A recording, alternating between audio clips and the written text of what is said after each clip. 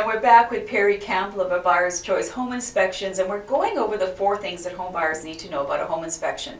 Because it's our last one, I'm going to do a brief recap. Number 1 was buyers don't need to be present. Number 2, you can expect repairs and ongoing maintenance. And number 3, work with an inspector that has the right tools and warranties. So today on number 4, we're going to talk about not being afraid to call in a specialist if the inspection warrants it. And there's some areas where you're going to defer to, you might want to call in a specialist. And we recently did a transaction with Perry where that was required. So why don't we talk a little bit about that particular one. Perry was doing the inspection, and part of the inspection is checking the insulation in the attic. That's right, yeah. So tell us what you found. And what I found in the attic was vermiculite insulation, which was widely used back here, or back then.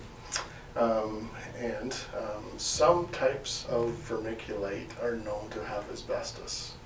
So there is the red flag goes up like, whew, we have vermiculite. Now, the options are, it could be fine. It depends where the vermiculite was manufactured, correct? Yes, there's certain mines where they produce the vermiculite.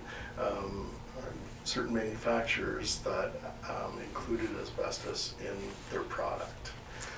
Not all, and around here about 50% or so, so it's a 50-50 chance whether the vermiculite has asbestos or not.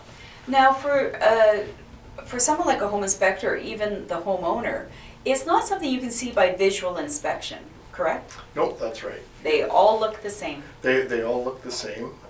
The only way to tell is to get the vermiculite tested.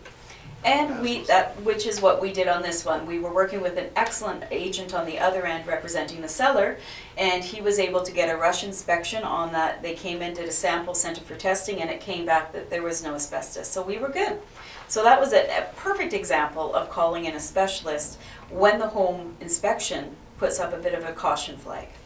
Absolutely, and there's other areas as well, like structural areas. If you see something in the foundation, you can call in a foundation specialist to take a look at it, as well as just simply calling in an electrician if there's a bad breaker or something. And usually it's not a huge fee. Excellent. So that's our number 4 on the list of not being afraid to call in a specialist if the inspection warrants it. So thank you so much, Perry, for joining us for this series of the 4 things that buyers need to know. And we hope that you'll be joining us again regularly throughout 2019 and beyond for more tips from the home inspector. Great. Thanks so much for having me. Excellent. I'll leave his contact information below or in the next slide, however you're viewing this. And reach out to Perry. He's always around to give a helping hand.